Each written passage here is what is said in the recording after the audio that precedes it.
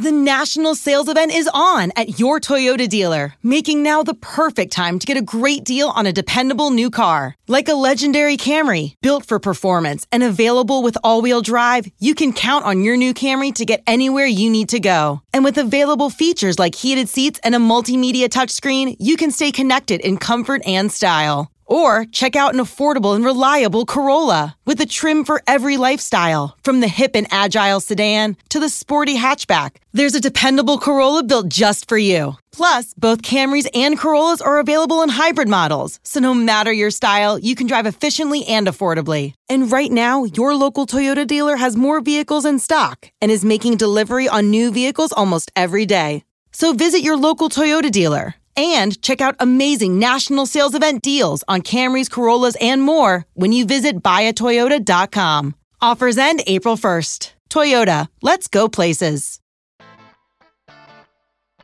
Caribbean folks love Cerro, West Africans adore Bissap, and Black Americans love red drink. This centuries-old recipe is enjoyed across the diaspora. But what makes it so special to Black people? This is 2-Minute Black History, what you didn't learn in school.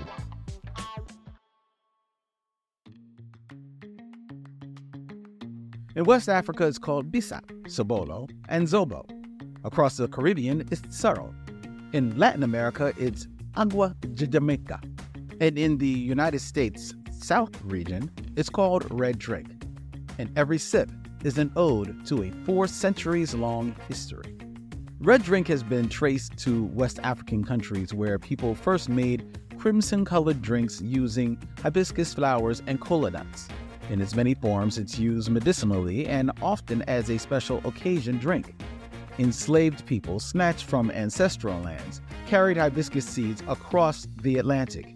In countries across the Caribbean, the plant thrived and was adapted to include local spices and spirits like nutmeg, cinnamon, and rum. United States soil wasn't as inhabitable to the plant, so enslaved people innovated the recipe further, swapping hibiscus for berries in the South and cherries in the Mid-Atlantic region. Red drink's earliest mention was in the 1870s South, where folks colored lemonade using strawberries, with the later introduction of Kool-Aid and Big Red becoming popular substitutes for a homemade version.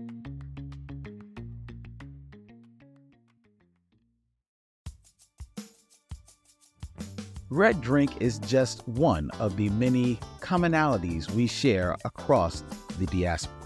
But it's deeper than a simple drink.